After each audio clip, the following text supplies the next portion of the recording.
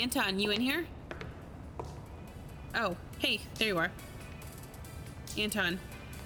Hello? Oh, Jesus. Oh, you scared me. Sorry. Were you saying something? Yeah, have you heard from Dion? I haven't heard from him in a few days. You seem worried. What happened? I don't know. Probably nothing. So, I told him to reach out to Bianca, and now I think it was probably a stupid idea. Well, it was. Like, I don't know that. What am I supposed to do? Just sit here and wait for them to tear this place down? Yes. That is exactly what you need to do. Bullshit. That's not happening.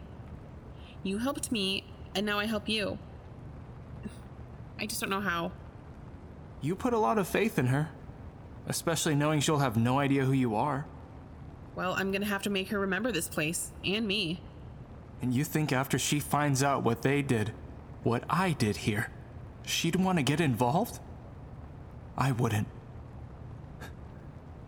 I'd get the hell out of this place. Yeah, I do. But honestly, we don't have any other options. If I did, I wouldn't be asking this of Dion. God, I hope he's okay. I told him to keep his distance until she went looking for me, but... You thought he'd check in? I'm sure he's fine. It's not him I'm worried about. It's everyone else. Not this again.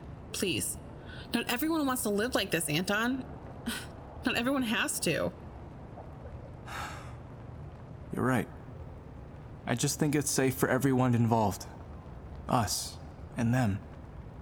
And if we just let this place die. Maybe.